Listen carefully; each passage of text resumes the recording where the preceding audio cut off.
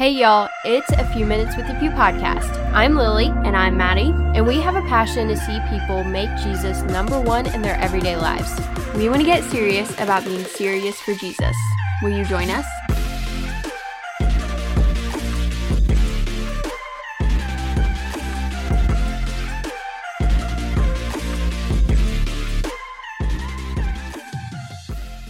Hey everybody, welcome back to the show. We are really excited to have you here joining us for another episode. Maddie and I are beyond excited to get into another rapid fire questions episode with you guys because it has been a little bit since we did one, and these seem to be one of y'all's favorite type of episodes that we do.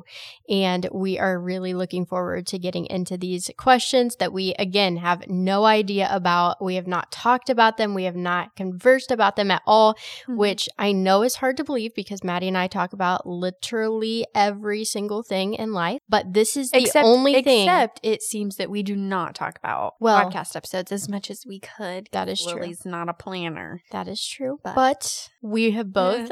We are basically the same person. Pretty much.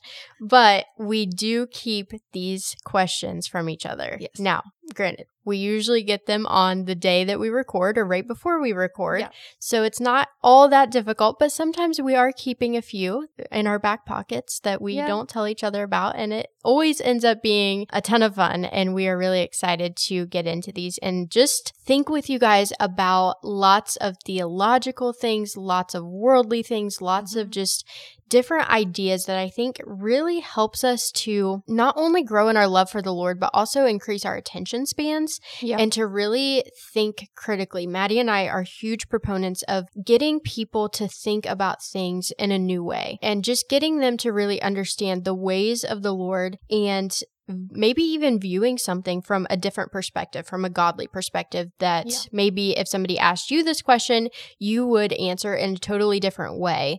And I think that that is so amazing about humans, that we have the capacity to think and to critically think about something, and that we a lot of times have different responses and different answers to the things that we see in our world and questions that were asked because of what we've experienced and because of our backgrounds and all those different things that contribute to this. And so I love that we get to do this here on the show with each other, and that it's something that gets us all thinking about different things that maybe you haven't thought about in a really long time or have never thought about before. So Maddie, jump in with our announcements and we'll get right into this episode.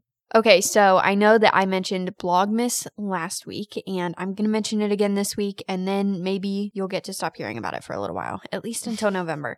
Well, okay, first let's talk about the fact that we are in October. Why does this keep happening? Okay. Also, we should have started out.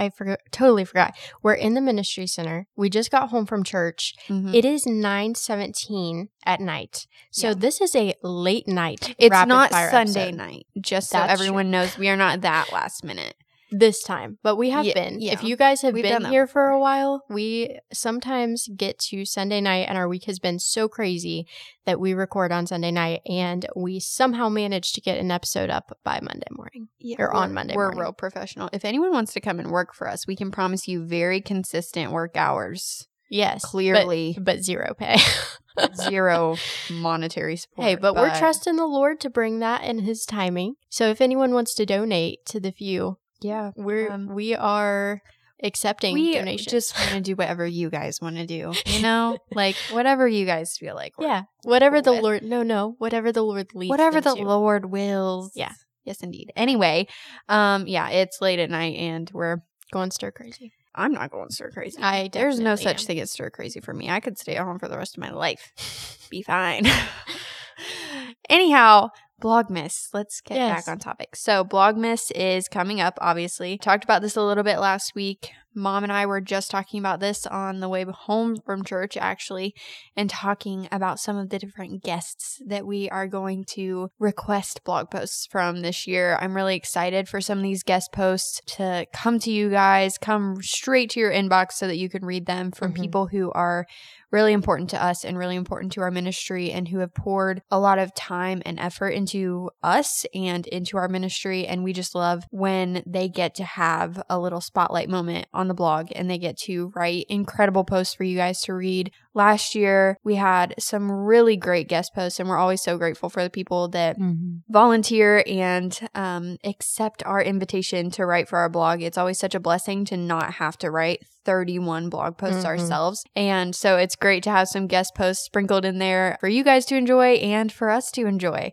so that we don't have to just work our hands to death typing things out for you guys. So we always have a great amount of arthritis at the end of December. Yeah. Don't worry, guys. January is a month of healing and recovery. Not really, but we're really looking forward to Blogmas. So again, make sure that you guys are signed up for our email list and that you are following our blog and also following our Instagram. Something we try to do is, especially during Blogmas, we try to post all of our blog posts on our Instagram story so that you guys can click the link and read them directly from Instagram, and you don't have to go to a website that you have to look up yourself and anything like that. But honestly, the easiest way is to just sign up for our email list, and then they'll come straight to your inbox and you'll get to read them directly from there. You still don't even have to go to the blog. It'll just come right to your inboxes. So that's probably the easiest way, and you can sign up for that on our blog, which is linked in the description of this episode as always. So make sure that you do that, because we definitely don't want you missing out on Blogmas or any of the updates that we put out prior to Blogmas, giving you guys some updates about starting dates, ending dates, some guest posts that you can look forward to, and just kind of what Blogmas is going to look like this year. I'm really excited. I mentioned last week that I have no idea what I'm going to write about, but the Lord is moving and he is giving us some topics already. I feel more ready to go this week for some reason. You know, October has just brought new inspiration. I can finally breathe again and think again because summer is gone. It's dead. You guys. And now I am finally in my season of creativity again. So that's lovely, because I'm not. Great. We've switched roles, unfortunately. I'm thriving. That's good. All right. Which one of us is starting with our first question? You want me to start? Yeah, you go. Okay. So we each have, I believe, 3 questions, 2 or 3. It just depends on how long it takes us to answer these questions. I know we say rapid fire. We try our best, but sometimes we expound and talk about these things a little bit more. So Maddie, my first question is, why do people fear losing things that they do not even have yet? This is such an interesting question. Wow, that's actually a really good question for me this week, because I am literally going through that currently. I think it's because we live so much in the future. And so it's kind of this paradoxical thing, because you have so much in the present that you wish for in the past, but all we're focused on is the future. Right. And I mean, even last week we talked about memory and looking toward the future and how that helps us to dream more and be more inspired about our future. And so I think that it's definitely good to look toward the future. I think people who don't look forward are foolish and tend to get in trouble by doing that. But I think that especially in our consumer society, especially in America, I don't think it's necessarily like totally wrong to have a consumer mindset necessarily, but I think that we have gotten super duper caught up in it. So it's this mindset that we've adopted that we're just constantly trying to consume things, and even if they're not good for us, even if they aren't something that we necessarily need, we think that we need it simply because we want it. And so I think that we fear losing things so much because we fear losing status because of losing a specific object or a circumstance, kind of. I don't know if that's the right word, but I think that we fear losing things so much because it can change so many other things. We tend to believe that just because you lose one thing, it doesn't really mean that you're only losing one thing. It's going to affect so many other things. And so then you just go down this like spiraling rabbit trail of, if I lose this, then I'll lose this, and then people won't look at me like this, and then I won't have that, and I probably won't ever get to achieve that if I don't have the original thing. And so it just kind of spirals out of control, especially because of our consumer mindset. And we think that material possessions are so important, and societal possession is so important in terms of possessing a certain position and a certain reputation, getting to kind of control the narrative that people have of us in their minds. And so I think we fear losing things that we don't even have because we've already created, honestly, this kind of fantasy life of what the future may look like and how we want our lives to look like in the future. And it becomes such an obsession to us sometimes that you think, well, I need this to achieve that, and then to achieve that, and to achieve that. And I'm not saying that it's not good to have goals and to want to achieve big things, because I think it is. But I think when we get so caught up in material stuff, that's when that becomes a problem. And I think we get so scared of losing one thing because it can affect so many other things. That's an interesting question. And I think it's something that a lot of people struggle with. I mean, like I said, that's even something that I'm struggling with recently, kind of looking toward the future. I think this is especially a problem for young people who are getting ready to graduate high school, graduate college, and are moving into some pretty different circumstances than anything we've experienced before, because we have these lofty goals and we have a life ahead of us that is completely fluid. You can do literally whatever you want with it, and you can pursue so many different things. And so when you have like one specific goal in mind, everything else tends to center around that, which isn't always a bad thing. But sometimes we can get so caught up in it that then it's like, oh my goodness, if I would lose that thing, my entire life is over. Everything I've ever done, everything I've ever prepared for, everything I've ever committed my time to is gone and is worth nothing, because I don't get to achieve that one specific goal that I had in mind.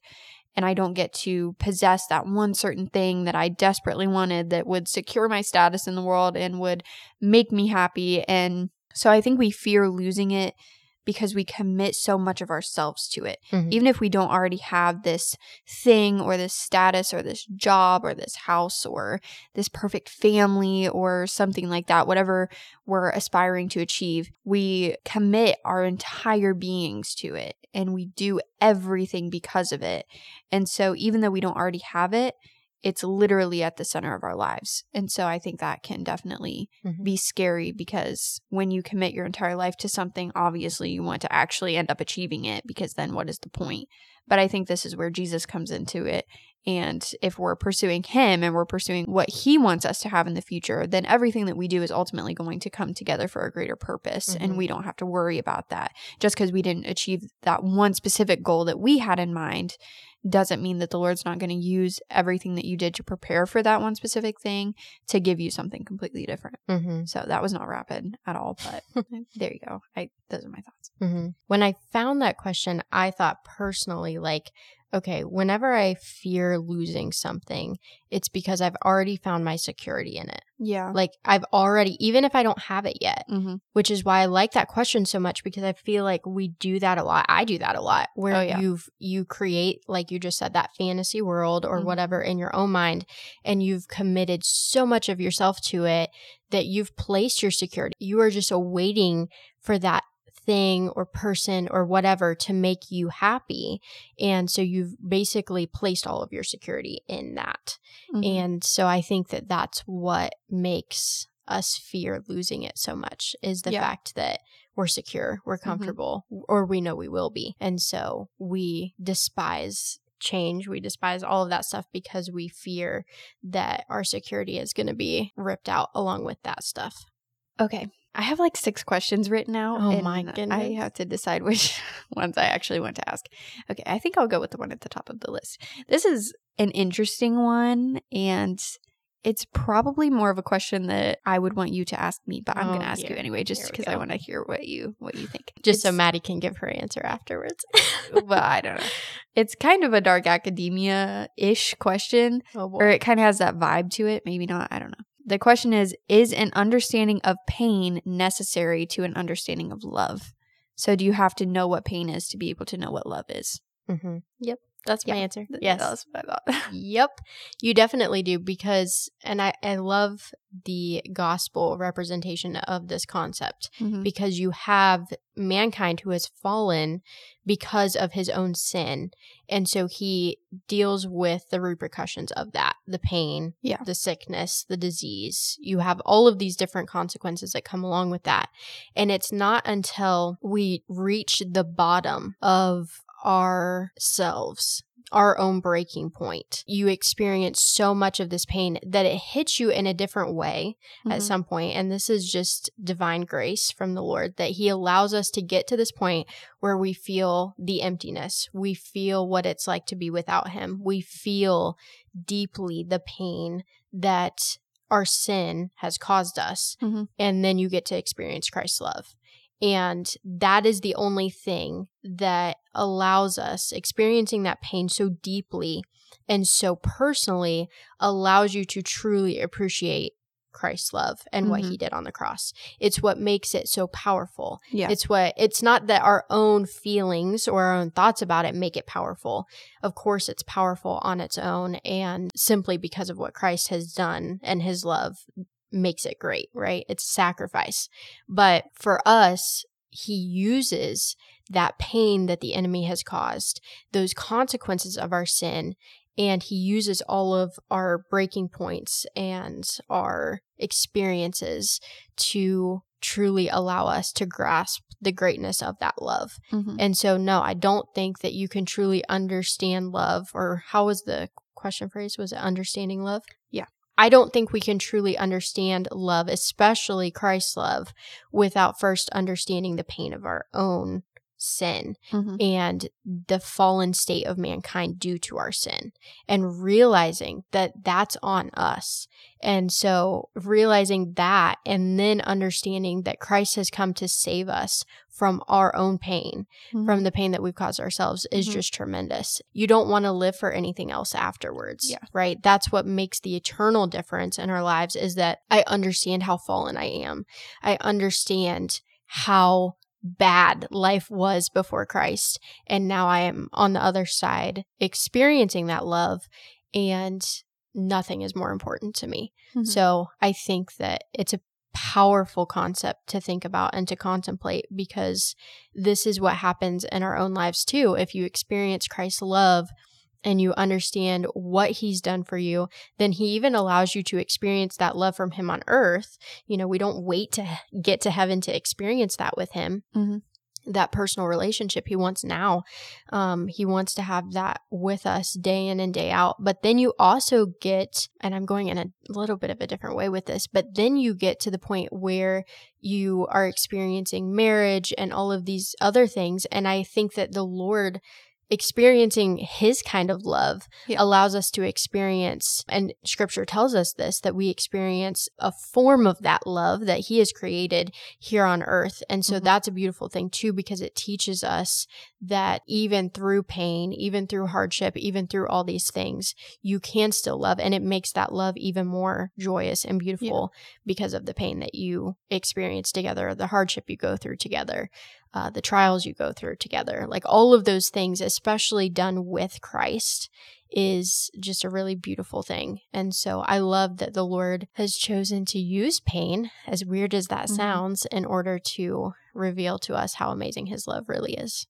Well, and I think, like you said, this is especially beautiful in a gospel concept, because while in the beginning we are forced to experience pain because of the sin that we've committed and just the sin that has entered the world, when we experience his love, then we are willing to experience pain after that for the love, because you already understand that there will be a reward for that pain at some point when you're suffering for the right things. Right. And your suffering becomes so much different because it's not for futile and ridiculous things anymore, just because of our own stupid decisions and dumb actions that we take. It is for a much greater cause, something that's so much bigger and better than us.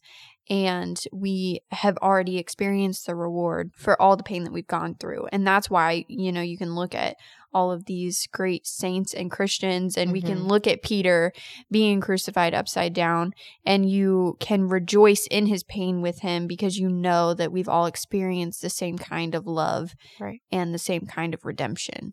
So, yeah, okay. You did well. Okay, thank you. So continuing on with this love idea a little bit, I'm skipping to my last question, but it kind of goes with the last one that you asked me.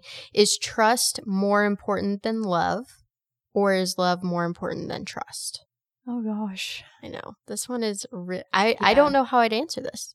This is so interesting. I don't either, because they're both so closely intertwined. And I feel like you can't have love without trust, but then you also can't have trust without love. I think that probably because love usually comes first, I think that love is probably more important.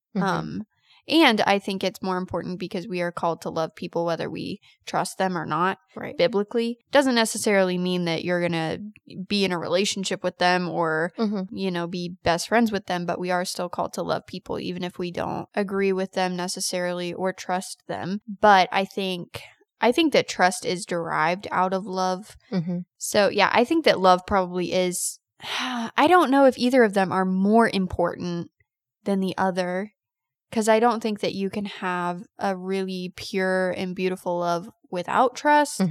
But then I also don't think that you can have complete trust in someone without love. Right. Because you love them and you know that they hopefully love you. And so that's where that trust comes into play. It's like, I know that you love me, so I'm trusting that you're never going to do anything to betray that. And I know that I love you, so I'm trusting you to trust me that I'm not going to do anything to betray that. So I don't think that either one is necessarily more important than the other. I think they both balance each other out a little bit.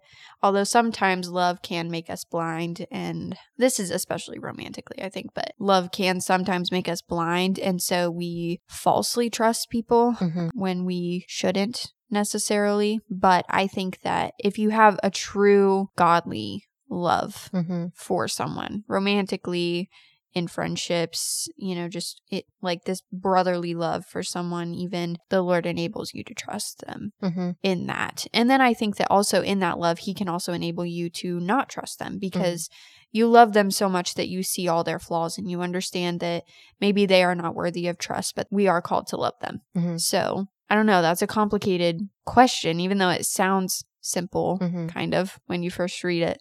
It's either like, which is more important, trust or love? But I think that they're definitely intertwined with one another. Yeah, I think they kind of derive from each other. I think that trust is a result of love, so that's how they're so uniquely intertwined. But I think that you're right in that love is usually the first step. You don't just trust someone that you don't love. Like that doesn't work. You can't. It's impossible for us to do that because you don't know them. You don't understand them. You don't anything. So usually I think, I don't know, although there's an element of trust in the fact that you're willing to love them in the first place. Is there not? There's all kinds of things. Because I think even Jesus trusted in the fact that some of us would return his love, right? Even though it wasn't guaranteed. Yeah. But his love came first before that trust. Like before he came and trusted that we were going to love him back, some of us. It's a complicated question, man. Because then you also think of these different situations where people do trust others without loving them. Yeah, that's true. And, they trust them blindly. When maybe necessarily they shouldn't be trusted, but they have no other choice. You think of like these hero villain plots in different movies and books and real life situations where people are forced to trust someone that they wouldn't have wanted to, but have to. But there's not necessarily, like, it's not, that type of trust isn't necessarily derived from love. Yeah. See, y'all, this is why we do these things. And maybe you're tired of hearing us ramble about it. I don't know, but let us know what you guys think. Email us your thoughts if you have. Maybe the Lord gave you something brilliant and we are just so dumb and have no idea. So send it to us so that we can use it later. Exactly. No, I'm just we will give credit. No plagiarism here. We are big about no plagiarism. Okay. So my next question. Okay, we'll make this one a little bit easier. Like, I know what you're going to say about this one. Okay. Why is the world bent on destroying traditional gender roles? This is something we've talked about a little bit, but I thought it would be interesting to just hear a 2-minute, if someone asked you this question and you had to explain to them literally the entire fall of mankind and why it has resulted in this, how would you do it? How would I do it? Yes. Because it's what the Lord has created. And because it is what the Lord has created, he has created biologically male and female. And because he has done so, Satan knows that if he can confuse that, if he can destroy that concept of male and female, that he destroys what God has created and what God created to be very good. He stated that it was very good when he created his creation, and that involves male and female. That's it. He didn't have any other genders. He didn't create anything else. Satan understands that if he can confuse us, if he can distort that, if he can destroy it ultimately, which is his goal, then he gets rid of God's identity in man, God's design for man.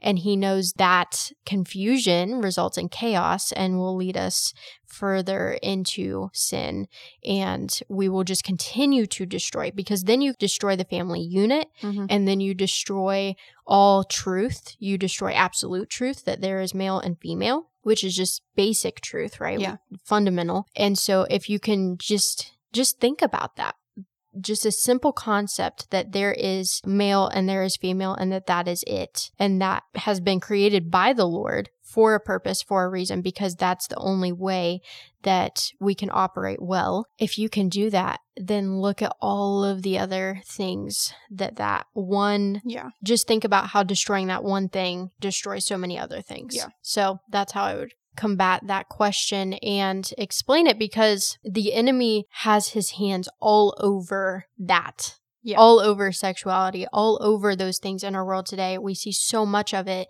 and it's everywhere.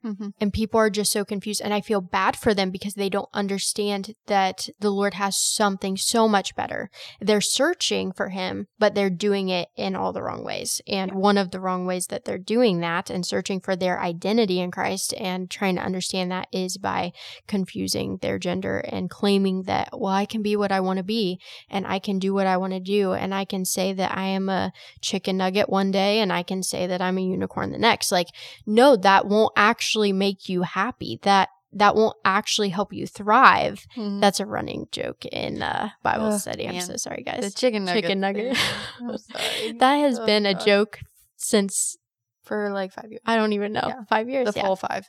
Anyways, but this is the way that the enemy destroys our world, and how he destroys any kind of, he hates anything that resembles Jesus. Yeah. Anything that resembles the Lord. So obviously we do, because we've been created in his image, and male and female is such a huge part of that. And he said it was good. And so what if we can make it bad? Yeah. You know? No, that's definitely true. We were talking about this with some of our friends a couple weeks ago, and how it really, I mean, when you start to think about it, it really does affect every single layer of society. Because when you destroy the traditional roles of like men and women, and how men are called to work and provide and women are called to create and nurture, and you destroy that, you quickly destroy the concept of marriage, because men think that they don't need women because women are too busy working now. So what is she going to add to my life except for more problems?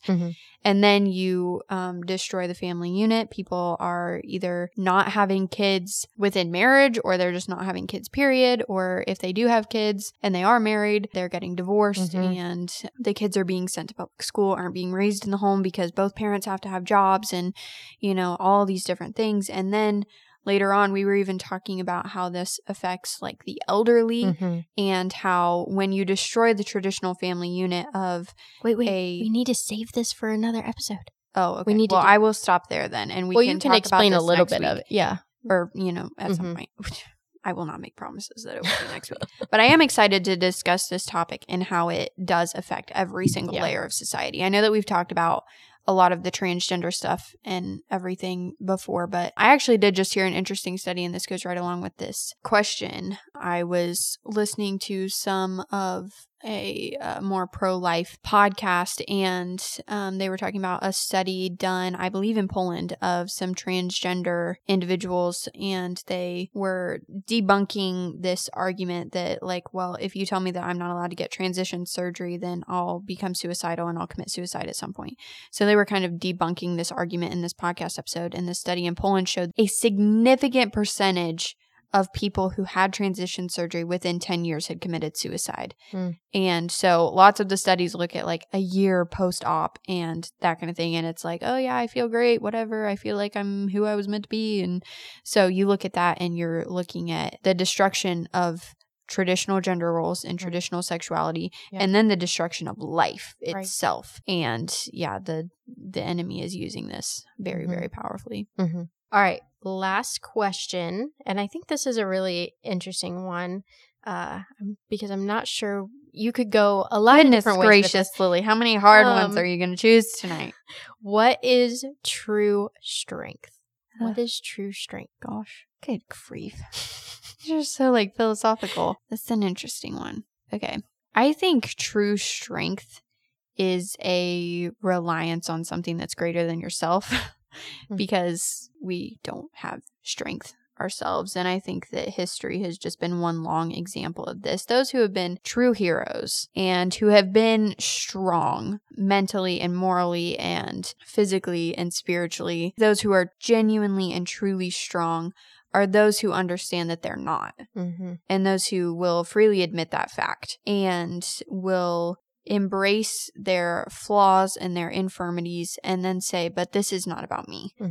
And it's not about my strength, because that is going to dwindle quickly and that is going to let people down. And it's not going to be what's ultimately going to save anyone. And so I think that true strength is found in true humility, and it's found in being willing to admit that you are not truly as strong as people may think that you are. Not in this like victim mentality that we are fed day in and day out in our world. I'm not talking about that. That honestly drives me insane, how it's like you need to embrace your flaws. You need to tell people that you're not as strong as they think you are and you can't do everything. I'm so tired of hearing it.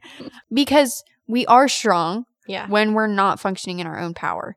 And we are strong when we have humility and we embrace our flaws, but not in a way that gives us an excuse not to strive after strength. Like I was just reminded of, I was watching a lecture for one of my classes. I'm taking an American history class right now. And I was just reminded, this may seem off topic to people, I don't know. This week we're going over George Washington, like his entire career life, you know, his presidency, his time in the military, and all that kind of stuff. And I was like brought to tears a little bit by the remembrance of the way that in 1783, lots of the guys that had served in the Continental Army are becoming really impatient and are trying to function in their own strength by forcing Congress to pay them when they did not have the means to pay them. And they were still waiting on like the Treaty of Paris to be signed and, you know, for the war to officially end, even though all the fighting was done. Those who had served in the Continental Army who were becoming impatient were literally getting ready to stage a coup and completely overthrow this like newborn government. And George Washington appeals to them and is like, whoa, hold your horses, calm down. That is not what we fought for all this time, and that you are starting your own tyranny here. And after he delivers this speech, he doesn't really get the response that he was hoping for. And they're all kind of just like staring at him like, I think we might still go ahead with this. Obviously, he's getting them thinking a little bit and he's confronting them on some of their attitudes and stuff. But then he does something that was completely crazy for that time period. And because it was not normal to show any kind of infirmity or illness or any kind of lack of strength at all, especially for men in this time period. It was thought to be extremely important to seem very strong and manly and brave and courageous and stuff. But George Washington pulls out his glasses and puts them on and says that even though he has grown gray and weary in the service of his country, he's nearly gone completely blind also. And he like moves the men to tears, and they just feel this feeling welling up of patriotism and this newfound love for something that's greater than themselves. And so in George Washington displaying his infirmity and displaying the fact that he did not have enough strength to persuade them not to go ahead with this coup, not to go ahead with completely overthrowing the government, which they had the power to do. And in displaying the infirmity and in displaying the lack of strength that he had in subduing them, he moves them to tears and moves them to self-control and righteousness. And so I think that real strength is found in humility and in displaying your infirmities in such a way that you allow the Lord ultimately to work through those. And you display the fact that you are a fallen human and that you make mistakes and you're not as strong as you would like to think yourself to be. But when relying on something greater than yourself, you are able to achieve things that are greater than yourself. Somebody put that on a shirt. That's good. Okay, y'all, we hope that you enjoyed this episode. It's making me emotional again, talking about George Washington doing this. I've always loved that story. It's a great story. And George Washington is the picture of humility. If anyone wants to know what humility looks like, look to George Washington. And look to Jesus first, but then look to George Washington because he is a close second. Okay, we're going to wrap this episode up here. We hope that you enjoyed this late night rapid fire questions and some of our musings and ramblings and contemplations tonight. We hope that this encouraged some of your own contemplations and just got you thinking about some different things. So I'm going to wrap this episode up in prayer, so please pray with us. Dear Lord, I just thank you for this day, and I thank you for giving us the opportunity to record this episode and just talk about some different things and to hopefully just glorify you through this conversation. And I pray that you would help each and every one of us to be pursuing you this week and be pursuing your glory and your kingdom in our everyday lives. And I pray that you would just help each and every one of us to continue contemplating some of these questions and seeking more and more wisdom from you. And I pray that you would help each and every one of us to find our strength in you. I pray that you would help us to admit that we are not strong in our own power, but that we would learn to rely on you for the strength that we need. And I pray that you would just guide each and every one of us. In Jesus' name, amen. Amen. Alrighty, guys, thank you so much for joining us for this episode. I pray it was an encouragement to you and maybe just something that your heart needed. You needed at least one of these questions or the answers or whatever to just motivate you a little bit to seek the Lord more and to seek his strength and his goodness a little bit more this week. And we will talk to y'all next Monday. Bye, guys.